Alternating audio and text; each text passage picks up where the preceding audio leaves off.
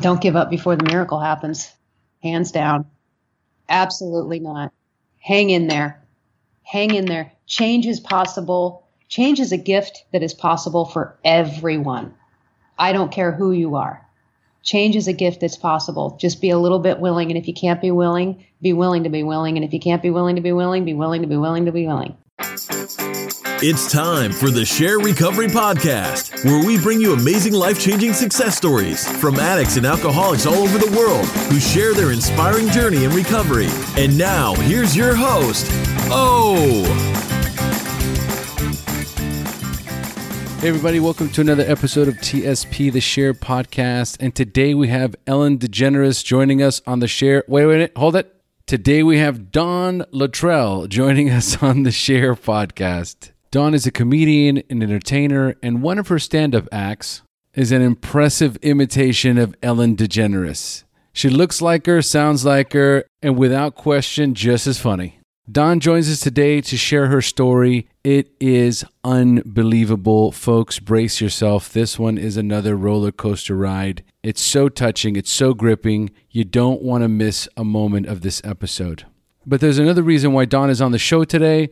She will be hosting the In Recovery Magazine's 3rd Annual Gratitude Gala and Comedy Night in Scottsdale, Arizona, on November 18th of this year at the Hilton Squaw Peak Resort in Scottsdale, Arizona. So if you're listening to this episode right now and it's before November 18th, then go to the SHAIR Podcast, go to Dawn Lutrell's show notes, and there you have a link to the In Recovery Magazine ticket sales, as well as a Facebook page where you can also purchase your tickets. And again, Dawn will be hosting the event as Ellen, as well as the opening act for Alonzo Bodden, American comedian and actor, winner of The Last Comic Standing. So if you live in Arizona, get your tickets now.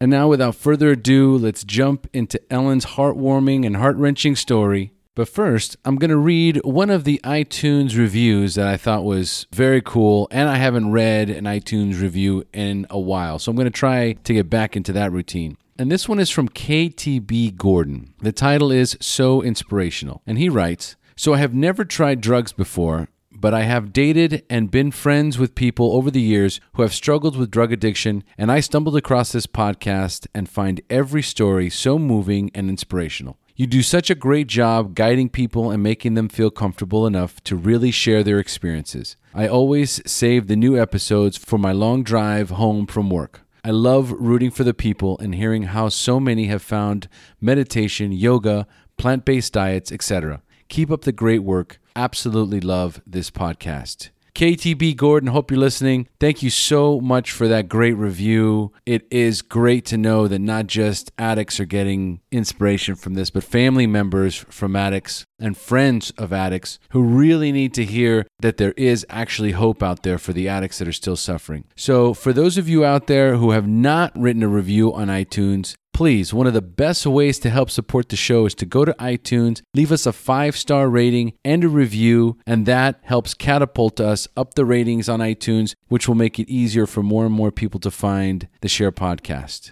Now, in the past, many of you have asked, how can I help support the show?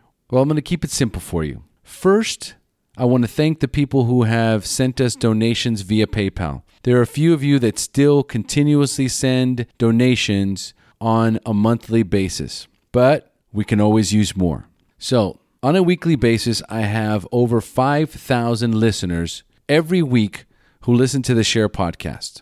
So if 100 of you guys would send me $5 a month, that would completely support the show from beginning to end. So for those of you who have the wherewithal to send me $5, either PayPal or by Patreon, then please feel free to do so. We could really use the support.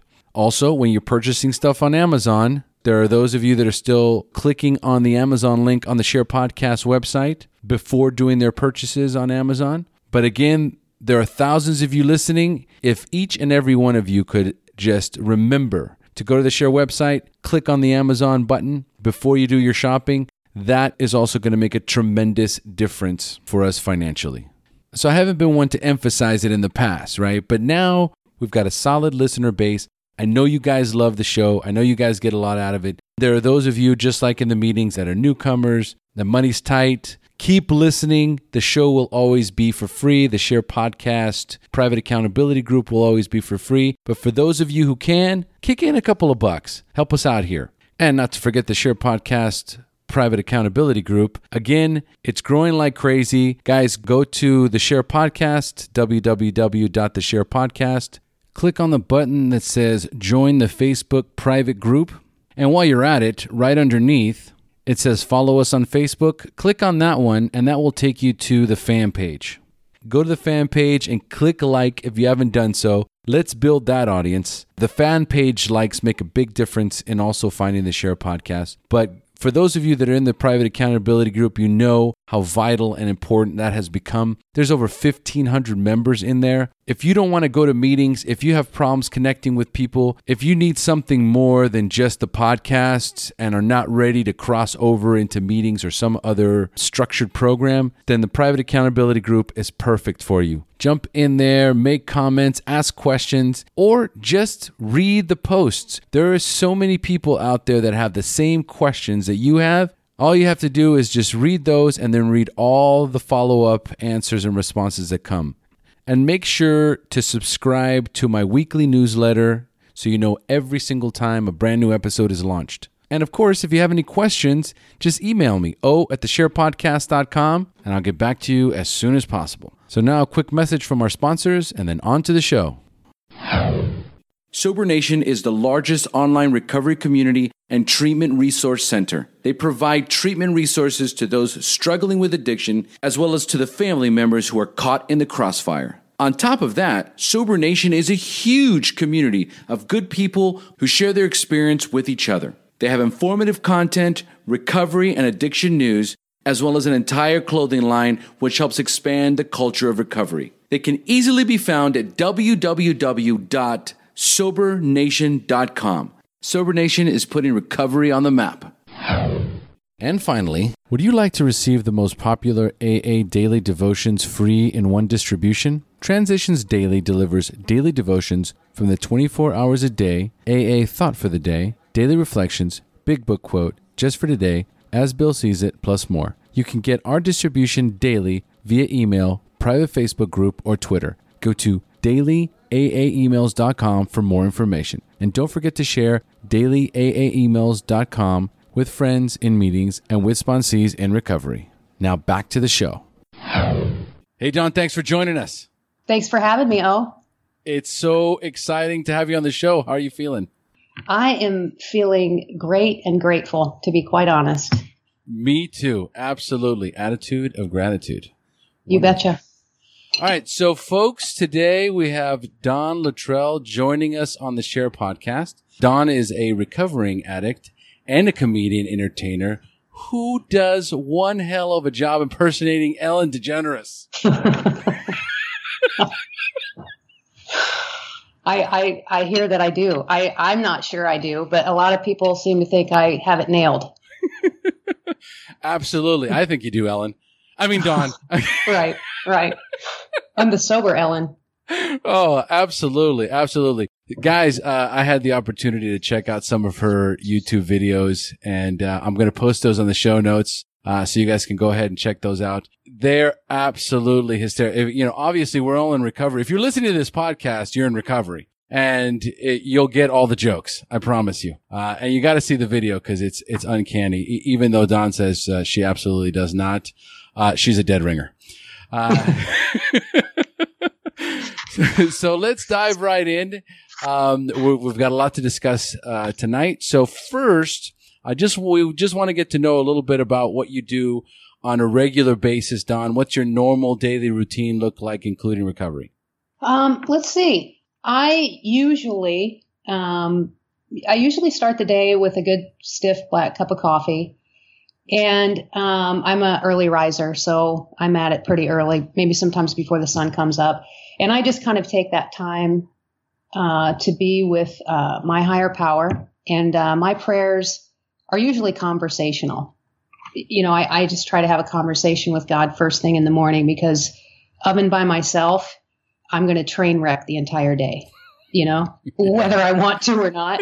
So we have to have a little meeting in the morning. And I start out by listing all the reasons I can't. And then I wait for the reasons why I can. And day by day, I just make a choice to say, you know what, let's go with your plan. It sounds more like it's going to work out than mine. So, tomorrow I may choose my own plan, and who knows what could happen. But each day I just try to make the choice to do God's will and not mine, and be able to do whatever comes my way. And with that too comes a good review of steps 1 through 3 for me. No, I can't drink. God help me not to drink. And, let's do this clean and sober. So that in check, I try to take the option of a drink or a drug off the table right away and just kind of surrender.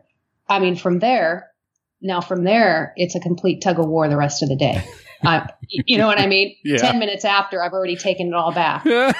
So, it's back and forth, but at least, we start out good and then we just keep going.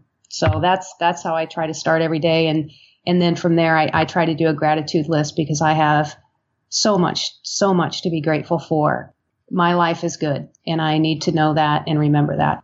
Beautiful, beautiful. I love it. So what is it? I know that initially the reason why we connected is because there is an event that's going to be coming up shortly for you. It's a gala event. Can you tell us a little bit about, what's coming up, what the dates are, and, what to expect? I sure can. November 18th in Scottsdale, Arizona is In Recovery Magazine's 3rd Annual Gratitude Gala. And it's a night of awards for people who go above and beyond in recovery. And it's also a way for the magazine to give back to all the people that have supported them in their mission throughout the year. And it also raises funds for different charities around the area for people to get into treatment and to get help. So it's pretty multifaceted and pretty amazing. And two, it's people in recovery, people who work in recovery. It's a chance for them to come together, and that's a pretty heavy job day in and day out, being in the trenches, and it gives them a night to just kick back, laugh, and have a good time. So I was actually gifted the opportunity to MC the event, which I mean, that's like saying, here, I'm drunk. Why don't you drive? Well, okay. I don't know what that is, but so I'm going to MC the event and also do a little half-hour set before the headliner comes out, who is Alonzo Bodden. And I think he's been on Jay Leno, and I mean, that guy is all over the place. I can't even list all the places he is. He was the winner of Last Comic Standing and then returned as a judge to the show. So, I mean, they might as well have just thrown me up on stage with a guitar and said, hey, sing a song. Simon Cowell's sitting in the front row. So, thanks a lot. No pressure. Right? You couldn't have gotten somebody that was like never heard of, but no, you had to pick Last Comic Standing judge guy for me to get up there in front of. So that'll be entertaining. Hey, so if you want to attend this gala, where do I have to go? I would go to the In Recovery Magazine Facebook page, and I believe there's links on there to purchase tickets. It is a ticket purchase, and from In Recovery Magazine website or Facebook, you can get to that link. Excellent. Okay. Folks, again, that information will also be listed on the show notes. So go to the show notes, click on, I'll have the Facebook page listed. By the time this goes live, I'll have all the information. So you guys just go to go to the show notes, and there will be all the information. Excellent. This is so exciting. Are you nervous? I'm very nervous. I'm actually terrified, I think is the word that I'd like to use, but I don't want to be catastrophizing, but yeah, it's, it's terrifying, but that's again, faith, not fear. So I'm going to try that for a while and see if that works, and just pray that, whatever comes out of my mouth is okay during that night. I'm sure whatever God has planned for what's coming out of your mouth is going to be spectacular. Let's hope so. Let's hope so. I mean, otherwise, how that situation is going to go, because, In Recovery Magazine says, hey, come tell a few jokes at at the gala? And you're like, sure, no problem. And then you end up offending, 500 people in the room. I mean, you're on so many fourth steps. They have to call people in from other districts to hear them all. It could literally turn into like a fifth step emergency drill. Let's hope that does not happen. So hopefully I don't offend anybody, but you never know. I don't know. If I was a comedian, I'd be offending everybody. I know. It's a tightrope. Let me tell you what. It's a fine line. It is. Oh, boy. All right. So let's talk a little bit now about, where you were. Well, first, tell us how much clean time you have and when is your anniversary date? I have not had a drink or a drug since February 10th, 2011. Outstanding. So we're talking about 5 years. Yep. Wonderful. Yep. Wonderful. I was going to bring up the app on my phone so I could tell you the exact minutes and seconds, but, I forgot. That would have been even funnier, but dang it. I missed the opportunity. Yeah. Drop that one like a hot potato. But who's keeping track, right? Nobody. Right. All right, just all of our listeners. So how old were you the first time you drank or used drugs? And more importantly, how did they make you feel? I think I was about 13 the first time I drank alcohol. I don't remember a lot, but I vaguely remember instantly feeling for the first time absolutely comfortable in my own skin. And it was so profound that, here I had just felt like this oddball and this separate person. And then all of a sudden, everything was just fluid, literally. I felt absolved. I felt like I could do anything and say anything and have no consequences, that I could blame alcohol. Yeah. I mean, instantly it clicked for me that this is the ticket to say and do whatever I want that I wouldn't say sober. And the next day I can just go, oh, I was really drunk, And I remember standing in my kitchen, urinating myself and thinking, damn, we need to do this again next week. This is a blast. This is the first time? Yes. And I just thought, we're in trouble now. This is fantastic. That is exactly how I felt. I'm standing in my own urine and I'm like, we need to do this again as soon as possible. Oh my God. I absolutely love it. Dawn, you are officially warmed up here. All right. So it's time for me to turn this show over to you. It's time for you to share your story, the battle against drugs and alcohol, the wreckage it caused in your life, when you hit rock bottom, and finally your journey into recovery and into Ellen up until today. So take it away. Well, thank you. It's hard to always know where to start. Whenever I tell my story, I try to go with the basic, experience, strength, and hope. But with that, I always like to start with the hope first. Because if there's a newcomer in the room, and chances are 9 times out of 10 there is, or if somebody new is listening to this, I start with the hope because I want them to hear that first. I mean, they know what it's like. They're there. And whatever happened to them has brought them here. The part that they're missing is what it's like now. When I first came in the rooms, I was all over the place. I couldn't sit still. I couldn't listen. Everything triggered me. I was up and down, in and out of that room. I walked out of so many meetings my first year that, it just became a regular occurrence. And so I understand that fidgetiness and that uncomfortableness. So I get about 3 minutes to reach that person and I dive right in. And is that a sales pitch? To a degree, maybe. When I share my story, it's not about me. It's about transcending that into service. And that is reaching the newcomer and hopefully helping somebody who's going through something now that I've already been through.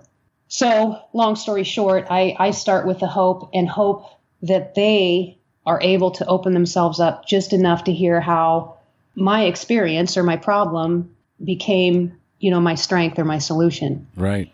And how that relates to them.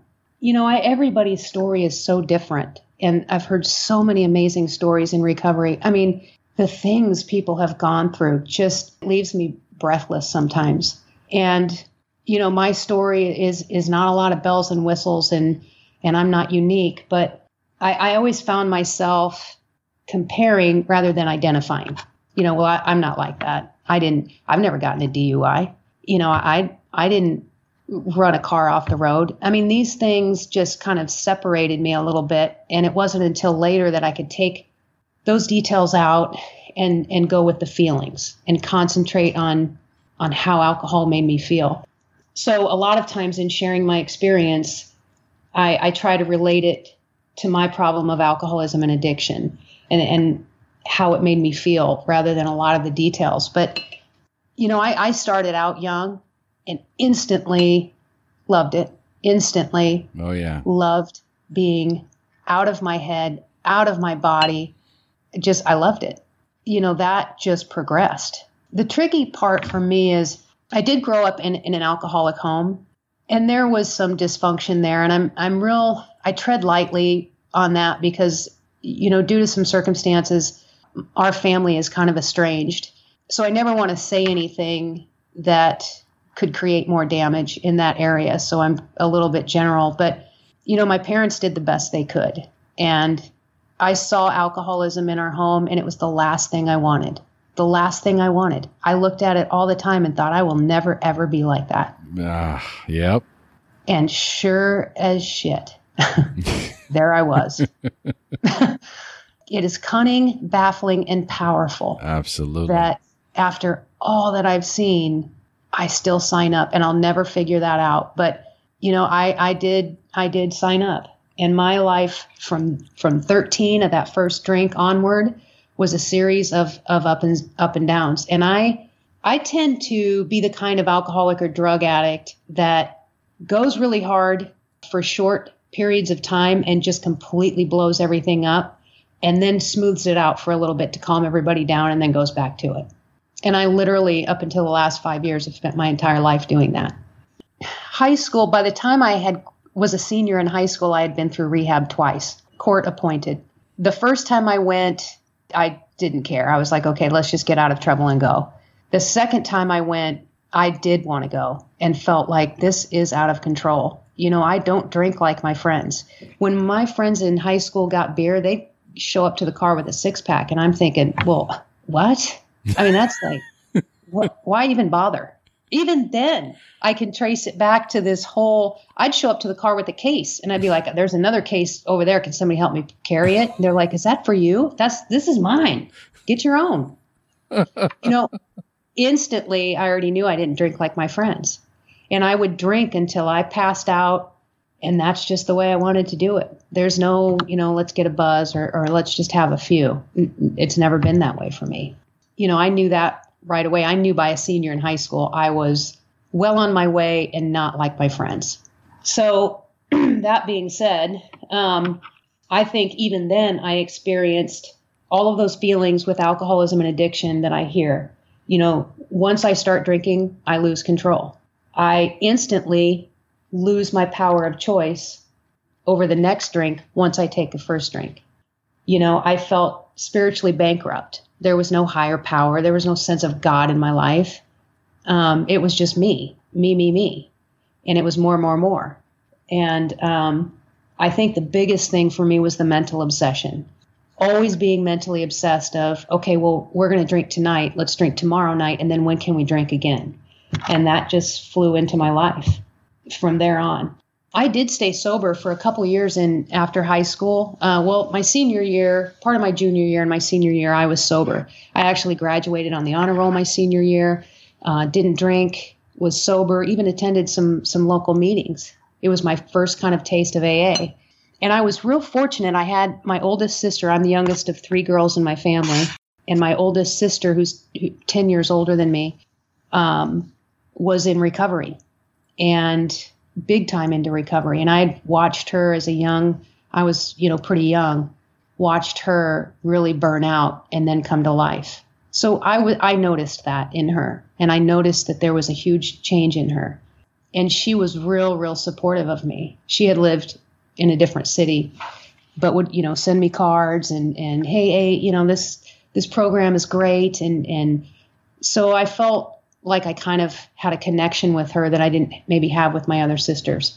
Long story short. Take your time. Slow it down. I'm like, We want it all. The problem here, is that it's Ellen DeGeneres' body with Robin Williams' brain. It's like, it goes so fast. People are like, what? I'm like, I know. It just is continual. I just didn't do the deal then the way I was supposed to. I think I did it the best I could for 17 years old. I really do. But I just was not capable of grasping and developing a manner of living that required rigorous honesty at 17.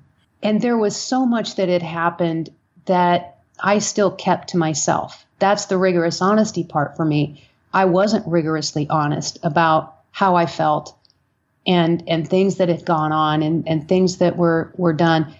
I just put those away.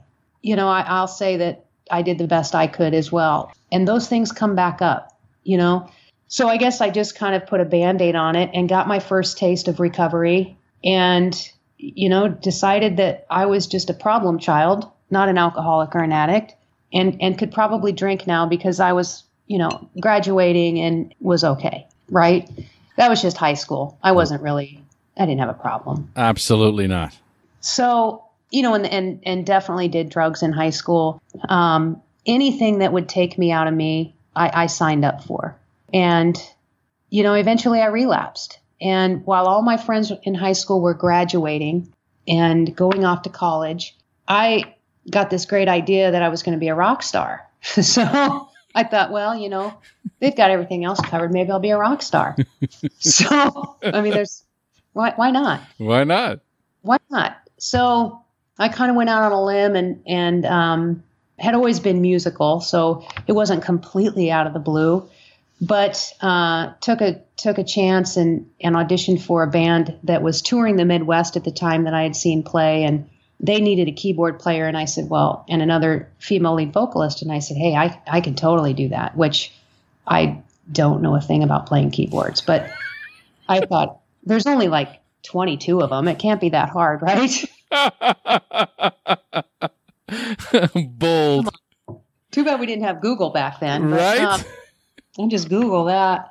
So I over promoted myself and drove from Nebraska to somewhere in Missouri to meet these people that I had met one time and begin living with them on the road, which, I think my parents must have been pretty horrified when I pulled out of that driveway, but that was what I was going to do. And that was going to be okay. Well, I have to say, after almost a year of that, I knew I had to get out of there and crawl back home or I was going to die.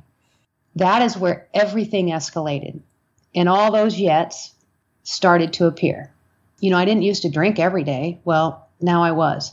I'd never done cocaine. Well, now that's, this is the 80s, that's all we did. So, right.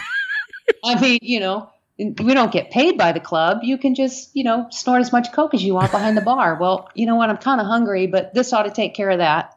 It was surreal. And there's a lot of nights I spent on stage in a complete blackout. My intentions were good. I was a songwriter and really just kind of wanted, I guess, to believe that this was going to be my path to being able to write songs and go to the next level. Unfortunately, that wasn't in the cards, and we all spun out pretty bad. And I can remember being up for 3 days straight, sitting in a rental house in Springfield, Missouri, thinking to myself, this is not going to last very long. I'm not going to last very long in this environment. And I think for the first time in my life, I was terrified. And I grabbed my stuff, had my sister, who was in recovery and had kept in contact with me this whole time, send me money for a bus ticket. And I left, got on a bus and went back to Nebraska and just kind of left them. Thank God, because, I don't know what would have happened if I would have stayed. And after that point, that opened the door for my sister to take me in and say, hey, Omaha, Nebraska is where she lived. And they have amazing recovery there, by the way. Oh, yeah. Full on. Those people are by the book, hardcore, amazing, amazing people. And she was a big, big part of that community. And she suggested that I move there, move in with her, get on my feet, and move on with my life. And so I said yes. And unfortunately, when I got there, I didn't stop drinking. I just kept drinking while I was living with her, and that didn't last too long. She finally put her foot down and said, look, if you're going to live here, you have to go to a meeting. And I'm like, oh God, not the meetings. Please don't make me go to a meeting. I'll do anything. But I don't want to go to a meeting. And she said, well, it's a women's meeting. And I said, oh, well, okay, I could probably go to that. She was smart. What was it about the women's meeting that was so appealing? Well, I don't know if you can tell by looking at me, but I'm a little bit gay. And she clued into that right away. So when she said it's a women's meeting, she's a smart girl. She knew. I said, well, yeah, I'll probably go to that. That'll be all right. So, and it's called Foxy Ladies. Oh, get out of here. No. Foxy Ladies. I said, get me in the car now. Let's go. She was brilliant. Brilliant. That girl exemplified attraction rather than promotion to perfection. And I got on board. We went to that first meeting that night, and I remember we were all sitting in a circle, and everybody was introducing themselves by their name and saying if they were an alcoholic or an addict. And when they came to me, I just looked at them and said, my name's Dawn and my sister is an alcoholic. Close enough. At least I was there. I just couldn't dive back in right away. So she never let me forget that either. That actually ended up to become my home group. And my sister pointed to a woman across the circle and said, that's your sponsor. And I thought, oh, good, I get a sponsor because, I don't want to be putting my own money in the basket. And I probably need some new shoes because, we'll be going to meetings and gas money. And she said, not that kind of sponsor. I said, oh, okay. Then soon I found out what a sponsor was. But she gave me my first sponsor, and I had that sponsor for years, several years, until I actually moved here to Oregon 9 years ago. So, she really set me up to succeed. And I stayed sober for, I think I had like 5 years. And it was, I have to say, compared to this, that's probably the second best consecutive string of sobriety I've had. I really got it. I really, really got it. And my sister was always so great at making it look fun. We are not a glum lot. Thank God. We went to concerts. I mean, that girl went to more concerts. I'd be like, Tracy, I'm not going to another concert. I thought, you were having this much fun sober? Really? Oh, yeah. She would call me in the middle of the night after I had moved out and got my own place. She would call me in the middle of the night and say, I'm going on a 12-step call. I'll pick you up. It's like 3 a.m. Right. Yep. I'll pick you up. We had gone to a 12-step call, and the woman would not come to the door. So my sister went to the house next door, got a ladder, and put it up to her house and climbed up to her bedroom window. Oh, my God. I just thought, wow, this girl is in it to win it. Okay, well, I guess we're going to be talking to her now. So that was the kind of enthusiasm and attraction that she embodied. And I just remember for the first time in my life thinking, I want what she has. I want what she has because she's happy, she's healthy, she's free, she's enjoying life. And that was enough. And I stayed in that for 5 years. Again, in sobriety, there's this thing called the valley of complacency. And I have a tendency when things are going really, really well to kind of step off the podium and step aside and keep moving back until I'm in the back of the room. And then I look up and I'm like, wow, how did I get back here? And, I try to, when I know better, do better. And it's taken me a while to figure that out. But I definitely got into that back of the room situation there and stopped doing what I needed to do. recovery was no longer first in my life. I had a job. I had a relationship. I had bills to pay. I don't really have time to go to meetings. Yeah. And that was my first valuable lesson in that idea. And, I ended up relapsing and stayed out for, maybe another year or two, and then came crawling back in. And when I crawled back in, everybody was waiting. So, thank God for that grace that we are able to show one another. I'm not always real good at it, but I've heard it said a million times, it takes what it takes. And if it takes it all, we're lucky.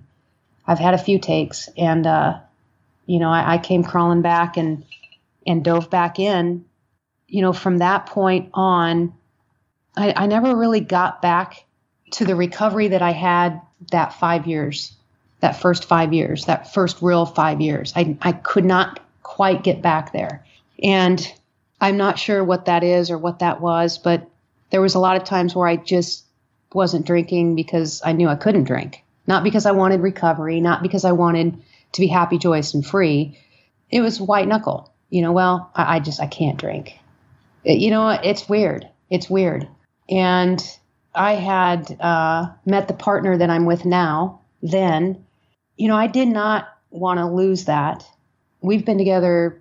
We just celebrated 22 years together last month. Wow. 22 years. She's been through all of it. Yes, she's been through all of it. Bless her heart. She's like Mother Teresa. Whew. I mean, bless her heart. That's impressive. Yeah. She's watched it come and go and has always been a proponent of having it come and not go. And, I'm a better person sober. That's all there is to it. When I drink and use, I'm destructive to myself and to my life, and I just start setting things on fire. Yeah. And that's what I do. And she was the one thing I did not want to set on fire. I did not want to lose. So, I just didn't drink. When we moved from Omaha, Nebraska out to Oregon, I hadn't been to meetings for a while, and I had shown up to a few meetings here when we first got here and thought, well, maybe I should try it. I'm just not feeling right. And I got to tell you, I know long before I'm going to relapse, long before I relapse. Oh, yeah. I can feel it down to my toes. Yeah. And I know it's coming. It's coming. Something's off. And I do believe that my relapse starts before I take that first drink. And I could see a lot of things happening.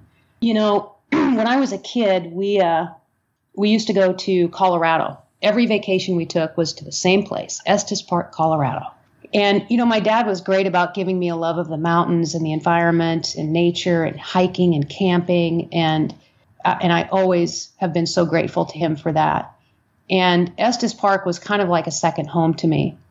Before we moved to Oregon, my partner and I took a week and drove out to Estes Park, knowing that we wouldn't be able to make it out there as often. So we spent a week, and we were hiking through an area, and I happened to look over and see a few buildings off in the distance. They kind of look like little cabins. And I thought, oh, that's a treatment center. I remember that now. I had forgotten that there's a treatment center here, but that's a treatment center. Wow. Just didn't even seem pertinent at the time. It almost seemed so random. Like, well, why would we even walk by that? More will be revealed. God whispered ever so gently. Oh, you think I'm funny. God, the God of my understanding, that guy's hilarious. Like, there's times during the day where I'm like, just enough. Okay, stop it. I can relate. Yep. He put that little nugget in there for me. And, shortly after we moved here, my sister had moved from her home group and recovery community in Omaha to Phoenix, Arizona. And, I was a little bit concerned, like, God, you've been there so long and you've done so much service, and it's your home group like that. When we're in recovery, our support system is everything. those people know everything about us. We really connect, and it's that escaping disaster together that bonds us, and we really bond. Our stories may be a little bit different, but we all know that we escaped disaster, and we're a tight bunch. When somebody needs us, we're there. And that's the thing I love about recovery. And I saw that in her life, and it concerned me to have her uproot herself and move.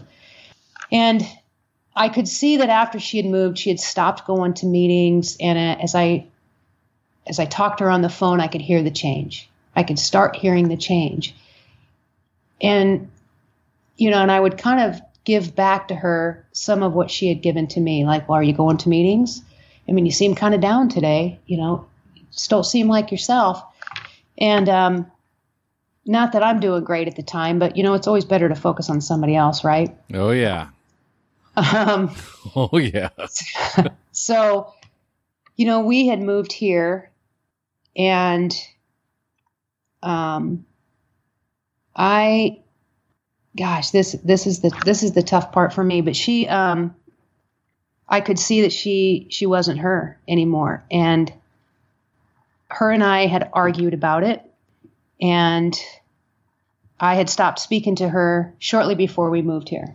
So when I got here, my parents had called me, and they had some concerns about her, and I was surprised, but yet I wasn't surprised. And I said, well, they had told me that she had relapsed.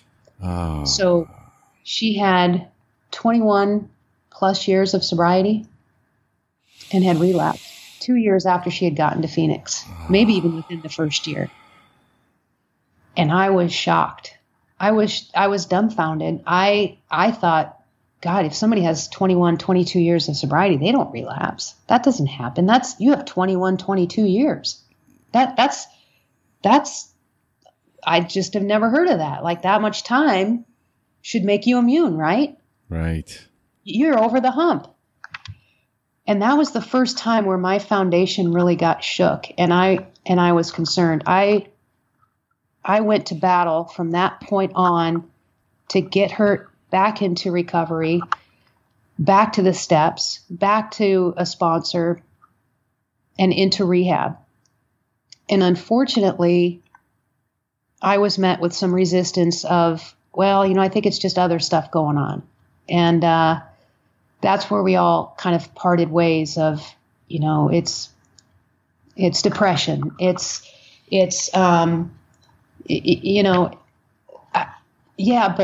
they're all kind of symptoms of the same place. And I really advocated for her to get some help and to get back into recovery, because I saw her life in recovery, and I know the difference. And any depression she may have had was, pretty much seemed at bay to me in recovery. And I really advocated for that, and unfortunately did not win that argument. I got a call from my dad that he had received a letter in the mail from my sister that by the time they had read that, she would have taken her life. And I've never heard my dad cry. Oh. And I knew when he read me that letter and said, how could she do this to me?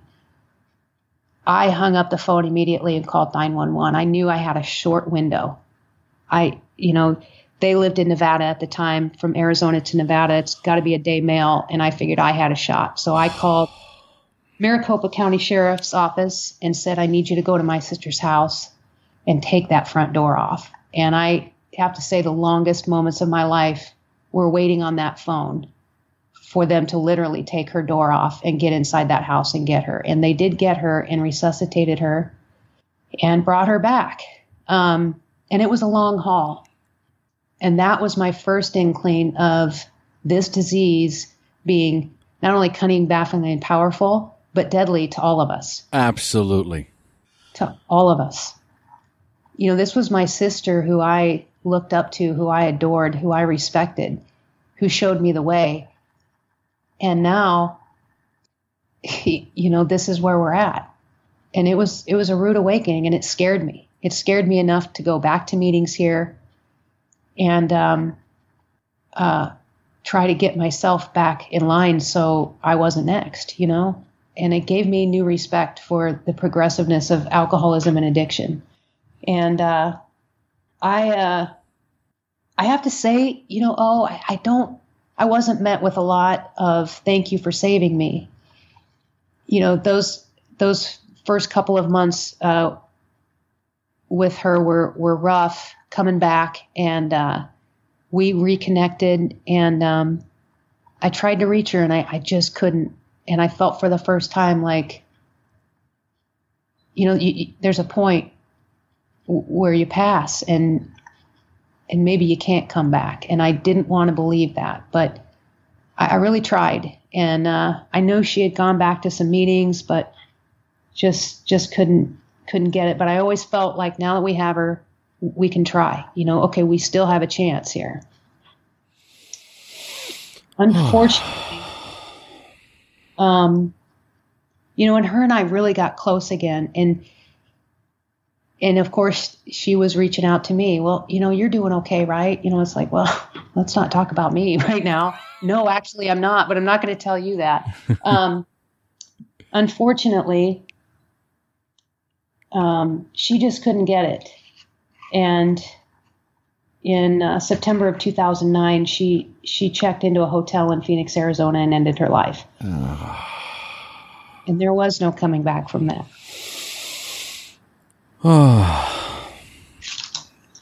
So I do have to say, it seems like I'm telling her story a little bit, but her story now has become my story. There's no way I can tell my story now without telling her story, because her story is as important as my story, and her story has affected my story. When I got the phone call that she passed, I went to the grocery store and I bought a bottle of wine. And I came home and I said, well, 12 steps never did nothing for her. They sure as hell aren't going to do anything for me, and I'm done. And I looked at my partner, and my partner was in shock, and she said, you're not going to do this, are you? And I said, yep, I am. I am absolutely going to do this. And I went out on the back patio and I drank that whole bottle, and I went and got more. And that started for me 2 years of absolute hell. Oh. Now, the part that I can't figure out now is watching the one thing that should have sent me running deeper into the rooms seems like it was the one thing that sent me running further from the rooms. And I'll never understand that. Never. And that to me is this disease. That to me is this alcoholic addict mind that wants to see me suffer, fail, and die. Yeah. My addict said, hey, this is your door. This is your window. You open it and you go through it, girl. You don't need that. And I listened. And I've spent a lot of my life listening to this person. I honestly believe that there are two of me. There's Dawn in recovery and there's Dawn in addiction. And I have to reconcile both of those people daily, because there's one on the left and there's one on the right. And I have conversations with that addict on a daily basis. That addict sits there and says, you're going to fail. Nobody likes you. You're going to go to Arizona and look like an idiot. Well, I mean, they're kind of paying me to go to Arizona and look like an idiot, really. So you lost that argument. It's on you. So I have to battle that other part of me every day that whispers things in my ear. And that night, that addict whispered to me that you don't need that recovery. Didn't do nothing for her. And I bought it. The thing is that throughout my life, I've had a nice little closet of things that have happened, things that have been said, things that have been done. And when I need them, I just pull them out. I go, oh, you know what? I need that. I'm going to pull that back out and use it. And this was just another one of those things. And I have to say, never in my life have I experienced loss like the loss of my sister. And because me and my sister and I shared recovery, we had a bond and a connection that was beyond anything. I share that connection with people in the rooms, but to share that connection with my own sister, wow, it was a gift, an absolute gift. So it left a big void for me. and it was devastating, and it really spun me out. And I thought, well, I'm just going to take myself out. Knowing how it feels on this end to watch somebody vanish, I think I'll turn around and do that to somebody else. Whatever thinking process I have makes no sense. My partner will look at me and go, what?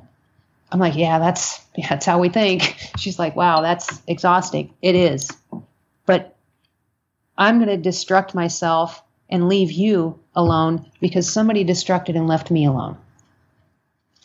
And that was the next 2 years of my life. All of the yets that I've heard in recovery, in the rooms. I never got a DUI. Well, actually, I still have never gotten a DUI, but not because I didn't deserve one or two. I had never drank at 6 o'clock in the morning. I was drinking at 5:30 in the morning. I had never drank an entire week away. I was drunk every single minute of every single day.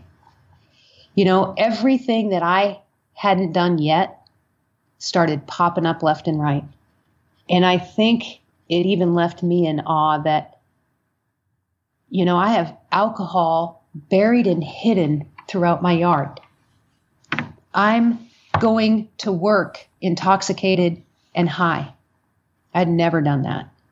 I'm lying to this amazing partner of mine of 20 some years right in the face.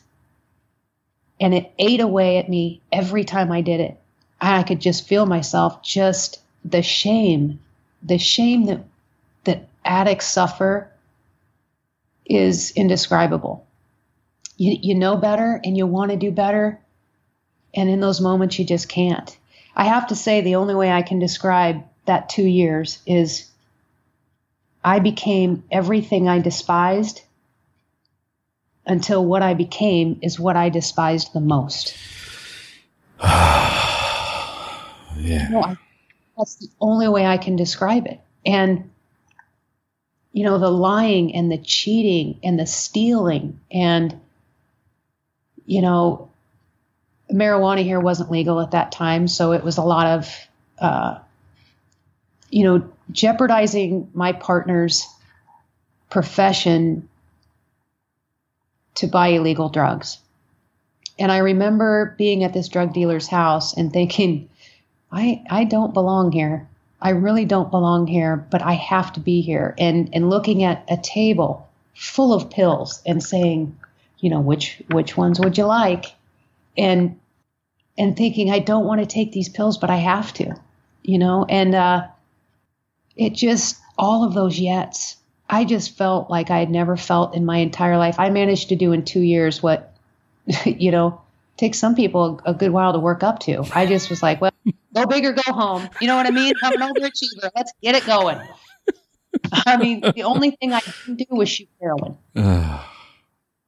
And God spared me from that because I can tell you right now, if I go back out, I know I have another out. I'm pretty dang sure I don't have another in. Amen. If I go back out, that will be next on my list. And I won't even stop at the liquor store. I will go right to the heroin, over the counter or otherwise. And I think it takes a lot to admit that and say, yeah, I have that in me. I'm capable of that. But it's the truth. And as an addict in recovery, I have to be honest about that. I have to be honest about who I am, how I use, and what I'm capable of to keep me in check every single morning and take that first step and say, I'm powerless and my life is unmanageable. And that's the humbling start of every day that I say, you know what, I can't, you can. So I'll let you, because I know what I'll do if I go back out and I'm not willing today to risk it. So, that being said, it took a while. It took a good couple of years and many attempts. And I finally ended up at that treatment center in Estes Park. And I'm telling you what, I was going to go to Betty Ford. I'm like, I'll go to somewhere really nice, I don't know. And we have a great Hazelton right down the street. and not down the street. It's down the highway, but in the next town. But it's like I live next door to it. No, I don't. I'm there right now having coffee. I don't know why I make it sound like that. Anyway, I thought I'll go there, but I think everybody knew that I was going to, being that close to home, there was a good chance I was just going to hit the highway and find a ride back. So there were only 2 places that took my insurance. That was one, and Estes Park was the other. I had some demons in Estes Park. I got to say, not all those family trips were fun laughs and giggles. And I had some dark stuff there, and it was a catch-22 for me to go back to the one thing I was running from, to the one place that I've always felt safe and okay, if that makes sense. It was a double-edged sword for me there. And so I just needed everybody off my back, and so I said I would go. And I'd love to say that I took my last drink at 35,000 feet over the Rocky Mountains, but that's not true, because I continued it in the hotel bar in Denver, which was, interesting. And then I paid the shuttle driver from Denver to Estes Park to stop at the liquor store. And obviously, old boy was making a living doing that, because it didn't seem like it was the first time somebody said, hey, I'll give you an extra 20 if you go to the liquor store. Right. I thought, well, God, I shouldn't even give him the 20 because I didn't really even have to talk him into it. Dang it. I could have had that 20. So, I think the professionals understand, look, if you got to get wasted to get here, we don't care. Just get here. So I rolled up in there in the middle of the night. And that was, my last drink and drug. And, I did take my last drink at least 9,000 feet in the Rocky Mountains. So, but I was not on board when I got there. I tried to leave several times. The first 2 weeks were pretty bad. I just didn't want to be there, and I didn't want 12 steps. And when I found out that it was a step recovery AA program, I was like, no. And I fought them pretty hard. And I don't know what happened, but I had a counselor that really had no tact, I think is the nicest way I can put it. Thank you, God. Right. Right? Old school. Yes.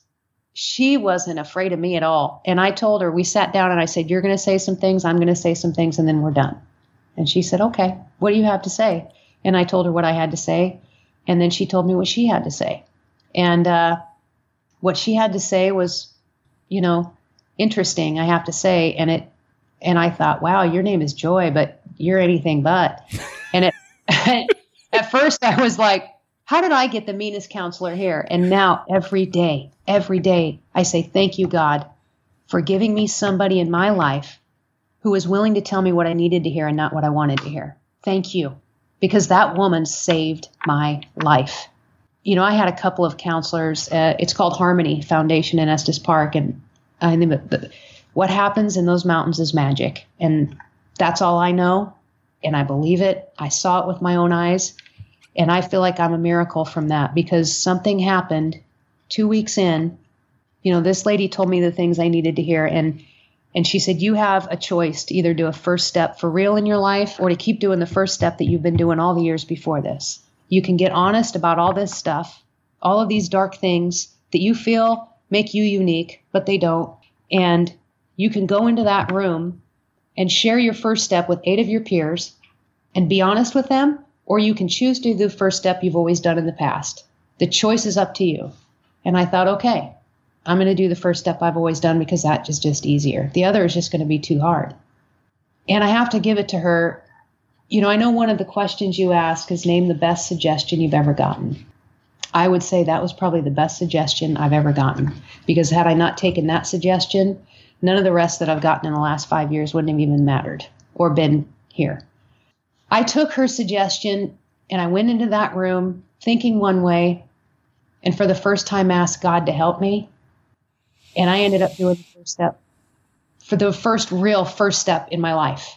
That a real honest. I let it all out, and I don't know how it happened or what changed my mind, but people were coming out of that room bawling. And even the counselor techs were like, what is going on? And I'm like, I have no idea. And everything after that night changed. I don't know. I still don't have words for it. Now, this deal in Arizona, actually came to fruition through one of those counselors I had there. She had randomly moved to Arizona and knew Kim Welsh, founder and owner of In Recovery magazine, and had made this suggestion to Kim, and Kim had called me. So, you look back and you're like, these are like little miracles, like running into the treatment center. Then I'm there. Then I meet Suzanne and she suggests that you do this opportunity. It's just crazy, like watching all these miracles of people in recovery, not just my own, but other people in recovery and what's happening to them. I sit back and I'm like, you cannot even write this stuff. That's my drug of choice now. I stay sober because I want to keep seeing what's not only going on for me, but everybody else, because what I'm seeing is unreal. And I can trace it all back to that. Everything changed that last 2 weeks. I just surrendered, absolutely surrendered. My counselor made me carry a bag of rocks at 9,000 feet in Colorado every day, a backpack of rocks for a week. And I just thought, this is the dumbest thing I've ever seen. I can't even breathe. You know what I mean? I've been drinking, I'm fat, I'm smoking. You want me to carry a backpack of rocks? Well, the whole thing was to signify how I like to carry these things around and hold on to them. And boy, I got the point after a week. I really got the point. And she was right. I needed to dump load this stuff and get on with my life, let go absolutely. It wasn't until I let go absolutely that I could really step into recovery. And I made a choice and surrendered and let go absolutely. And that's the only thing I can say is different.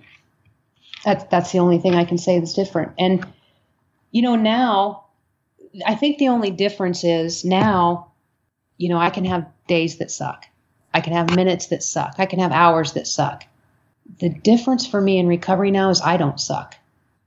Everything I do in recovery, service, meetings, sharing with someone, helping another alcoholic, talking with another alcoholic, all adds to this new self-esteem foundation. And pretty soon, one day you look up and you're like, you know what? I don't hate myself so much. And that's the difference now is I don't suck. I'm invested. And it took all of that to kind of get me here, but I didn't go looking for God. I can tell you that. But at 9,000 feet in the Rocky Mountains, God happened to me. He just kind of happened to me, and all I had to do was say yes. And I've said yes to most everything from that day on. Hey, do you want to MC the Gratitude Gala in November? Yes. You want to chair a meeting? Yes. It's like, yes. Would you like to tell, a few jokes at the AA assembly in front of 200 people, even though you've never done it before? Yes. I got to suit up and show up. And anything that happens from that, I know is going to be okay.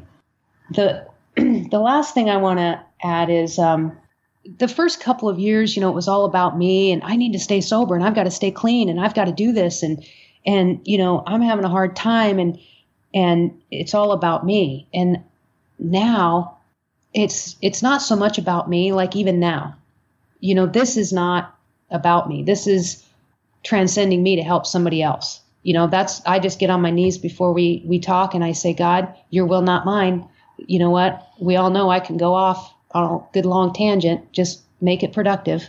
And it's about helping somebody else. And there's a ripple effect in recovery that sometimes we don't always get the gift to see. If I relapse, I'm not there to get that next call. I'm not there to talk to that woman for 10 minutes after the meeting. If I relapse, I won't be there to fellowship with somebody who may be having a hard time that's thinking about drinking again. It becomes less about me and more about, there's a ripple effect. Yes. And those are the promises. This selfishness and this self-centeredness slips away. And for the first time in my life, I've gotten to that point where it's like, look, there's some days that I just think, oh God, I'm having a hard time, but it's like, no, tomorrow will be a different day. Tomorrow is always a new day. And with this program and these tools and the support, I have two friends that are the best support team I can imagine. I have a responsibility to them. I have a responsibility to my partner, to my family, to my friends. And it's good to take me out of the equation. Shortly after I got sober, I was obsessed with the idea of getting my sister's big book. I really wanted her big book. And because I don't have a relationship with my parents, I wasn't able to ask them, so I had to ask somebody else indirectly. And it came to be known that her belongings were put in a box and given to the Goodwill. And I am pretty sure her big book was in there. So I was pretty devastated, and I could not let go of this idea of, I'll call every single bookstore and Goodwill and I'll find that damn book. I was obsessed because that's what I do, know. That's what we all do. So I went to bed that one night, and I had a dream, and in the dream I'm standing with my sister, and I'm going through a box of her things, and I find her book, and I hand it to her, and I'm so excited. I've got both hands on this book, and I'm handing it to her, and I said, "Tracy, I found your book. I found your big book. Oh my God, this is amazing. You need to have this book. Please take this book. Like it's going to fix everything, Take this book." And she just looked at me and shook her head and said, "No, give it away." And I thought, no, I'm not going to just give your book away. It just angers me. Please take the book. And she said, "No, give it away, Dawn." And I woke up from the dream, and I was still shaken by this dream because it seemed so real. And I'm telling my partner, I said, "Can you believe this dream?" I said, "I'm trying to give her book, and all she can do is look at me and say, 'Give it away, Dawn.'" And it was at that point that I literally fell to my knees and started sobbing because I got it. Give it away, Dawn. And that has to be the greatest gift she's ever given me. And it was as plain as day what the message was. And she was right. And so with that, I have to say, Phoenix, Arizona is the one city and state that I swore I would never step foot in. And all of my friends know it. They're like, "Oh, don't ever ask Dawn to go to Phoenix." I would curse Phoenix, Arizona to the nines. Nope, never going there. It's like bad luck and no way. And wouldn't you guess, the first place I'm taken, the very first place I'm taken in this entire, "Hey, you look like Ellen, you want to come tell some jokes?" is Phoenix, Arizona. When Kim Wells called me, I said, "Where is this at?" And she said, "It's in Phoenix." And I got to say, my heart dropped. And I just thought, no way, please don't be there.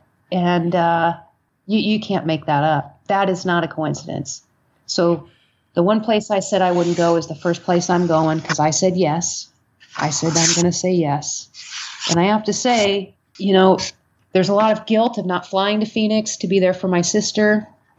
And I have to reconcile that, and this is going to be more than just going to MC the 2016 in Recovery Magazine Gratitude Gala. I feel like there's a lot of things sending me to Phoenix for other reasons. And to be in Phoenix, Arizona for the first time, knowing that my sister died there in a hotel room, MCing an event housing hundreds of people who not only live in recovery, but who work in recovery, who want recovery.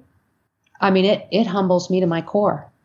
And the one thing I couldn't give to her is the one thing I'm going to do. And I know it's her, and I know it's a higher power, and they're all saying, "Look, you're going to Phoenix. Sorry, kid." So when that plane touches down, I think it's going to be pretty emotional. But I'm telling you, man, higher power has not steered me wrong yet. I'm just sitting back, and he's like, "Hey, you're going to go to this treatment center. Then you're going to go to Phoenix, even though you say you never are." And when I started this Ellen lookalike thing, it was, "Hey, why don't somebody's having an Oscar party in LA and they just want you to come walk around their backyard for $20. Okay. Okay, sure. I'll go do that. Why not? That was the gist of it. The fact that the very first gig I'm doing is for recovery. Like I would have never in my life imagined that those two worlds were going to collide quite so quickly. Even my agent was she's like, "What? What do you mean recovery? Recovery from what?" So I had to kind of explain it to her. But the whole thing has absolutely collided. And I don't know if the miracle in all of this is translating or not, but you can't make it up. Here I thought I was going to go do some Oscar parties for, Bob and Marcia in Sacramento, and I'm going to do a recovery event. So it leaves me speechless. And I'm going to Phoenix. Like, it's just, what? So this to me is the good stuff. This is the stuff that you can't make up. This is the stuff that are in the promises. This is the stuff that keeps me in the game and keeps me trudging, because my sister used to always say, never give up before the miracle happens. That was her saying. And unfortunately, it didn't work out for her, but I'm going to carry that torch. And she's as much on my side now as she's ever been. And it's probably her cruel joke going, oh yeah, you're going to Phoenix. I got ways now. So I just sit back and I'm dumbfounded, you know? I am dumbfounded myself. That's a long, long story. And I, apologize. I tend to go on, but I just, the way this whole thing is being played out, I don't have words for it. It's recovery. It's a miracle. Don't leave 5 minutes before the miracle. Right. I mean, I'm actually a little choked up and a little disoriented from the story. It's just mind blowing. Wow. It is absolutely mind blowing. And it is, you're at a loss for words because so much has happened. So many miracles have happened in your life. So much unbelievably horrific tragedy that now you can look at and go, I needed all of this to happen. Yep. All of it. And when you get to a point in your recovery where you can look at every single event as an absolute necessity for you to be where you're at today, then you truly are recovering. Yep. I agree 100%. I spent so much time going, if only I could have gotten it at 17, if only I could have gotten it at 24. But the thing is that I wasn't meant to.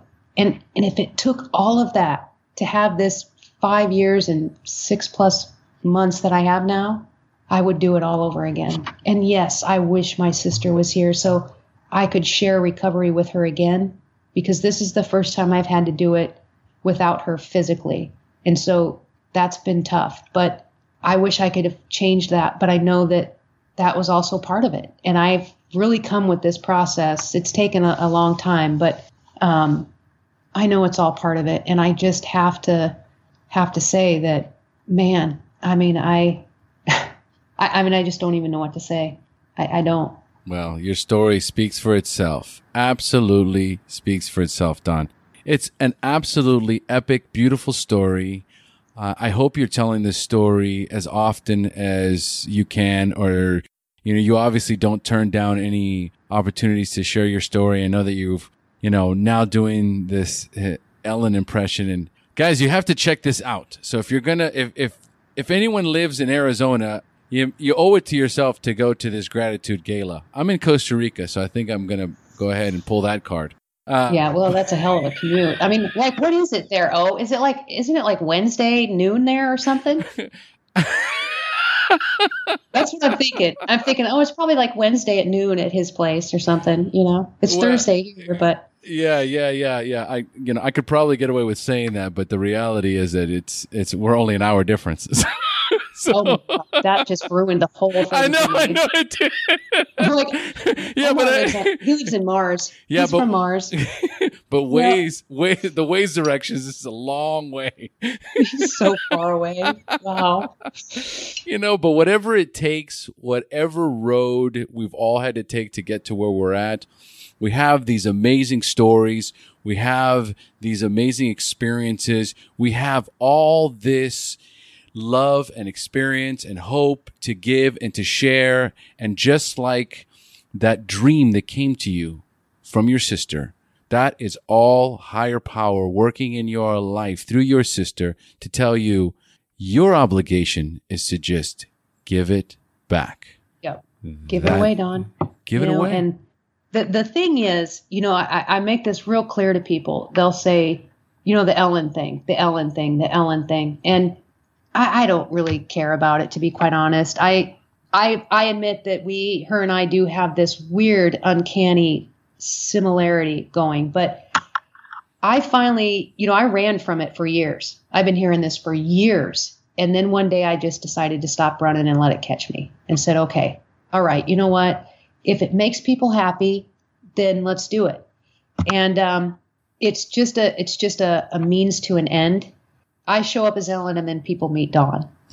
And that's how it works out. And there's no imitation. It is what it is. And the only thing I want is, I don't, and even with the comedy, it's about bringing something good, and especially in recovery. I mean, apparently it's okay to make jokes at a coffee house about being gay, but when you start making, talking about meth in jail, that they tend to grab their kids and run. And this just happened last week. So we're fresh off the mark here. Apparently it's not okay to talk about your path of addiction to recovery. That tends to freak people out. And that is what needs to change. They're like, okay, we have our homeschool kids here. We don't care if you talk about being gay. Well, I didn't realize I should have told them I was going to talk about meth in jail because that freaked them out. So it's like, that's indicative of the deal here. I am the face of recovery and I look like Ellen, for God's sake. I mean, we're past the whole bums in the street thing here. Yes. And it's about, there's this anonymous, not anonymous movement. And I want to be a part of that. Me being Ellen or telling jokes about recovery, I don't want fame or fortune from that, to be quite honest. I just want a bigger platform to reach more people in recovery to do something good. That's all I want, because there's a lot of stigma, and that's what we need to work to shut down. Because when it's okay to talk about being gay, but not being in recovery, I take that as a note and say, okay, that's our focus. Let's change that.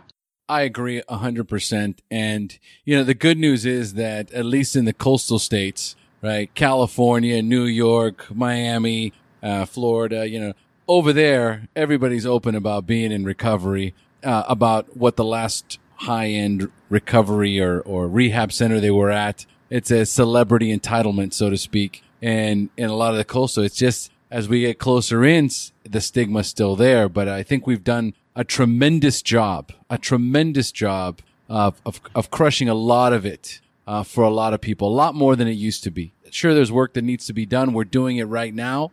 But it certainly is leaps and bounds ahead of, just like right now, openly being gay is something that nobody really even thinks about or questions. But, a few years back, you get up on stage and go, I think she's gay. Yeah. So, it's one of those things where we're doing a fair share of crushing a lot of that. And that's what's important. Curious though, have you reached out to Ellen, or has Ellen reached out to you, or has she seen any of your stuff? Well, when I got the restraining order, I was a little surprised. I'm not going to lie. No, I'm just kidding. That didn't happen. I mean, I would cease and desist, but I can't. This is my hair. There's nothing I can do about it. I know a lot of people have written to the show, have sent emails to the show. They've tagged things. Last year I ended up on a meme. 24 times people actually thought they had met a celebrity, and I was number 24. There was a picture of me at OSU with some students who thought I was Ellen. Long story, but they've sent her all kinds of stuff, and nothing has ever came of it, and that's okay. That's okay. I don't know that will ever happen. But it is what it is, and I'm just going to let it go. It is what it is, and if it happened, listen, the journey's not over, right? Right. The journey began 5 years ago, and it'll end when we're all dead and gone, right? But until then, we're on a magical boat ride that does not end, and we never know where it's going to take us. As long as we're doing the next right thing, as long as we're, connected with a higher power, connected with our group, with our program, then we have nothing to worry about. We can just kind of kick back and flow with it. Exactly. And that next right thing has never let me down once. So whatever that is in any given moment, if that's meeting Ellen or whatever, it is what it is. I'm not driving the car anymore. I'm just showing up, and as each thing comes up, I'll say yes or no if it's in the greater good, and go from there. And I mean, I think she'd probably like me, and she's probably, I'm funnier than her, so that's probably it. She's like, "Oh my God, you're funnier than me," and I'm like, "I know, I am." So I think that's what it is, Omar. It's a little jealousy, is what it is. I absolutely agree. Yeah.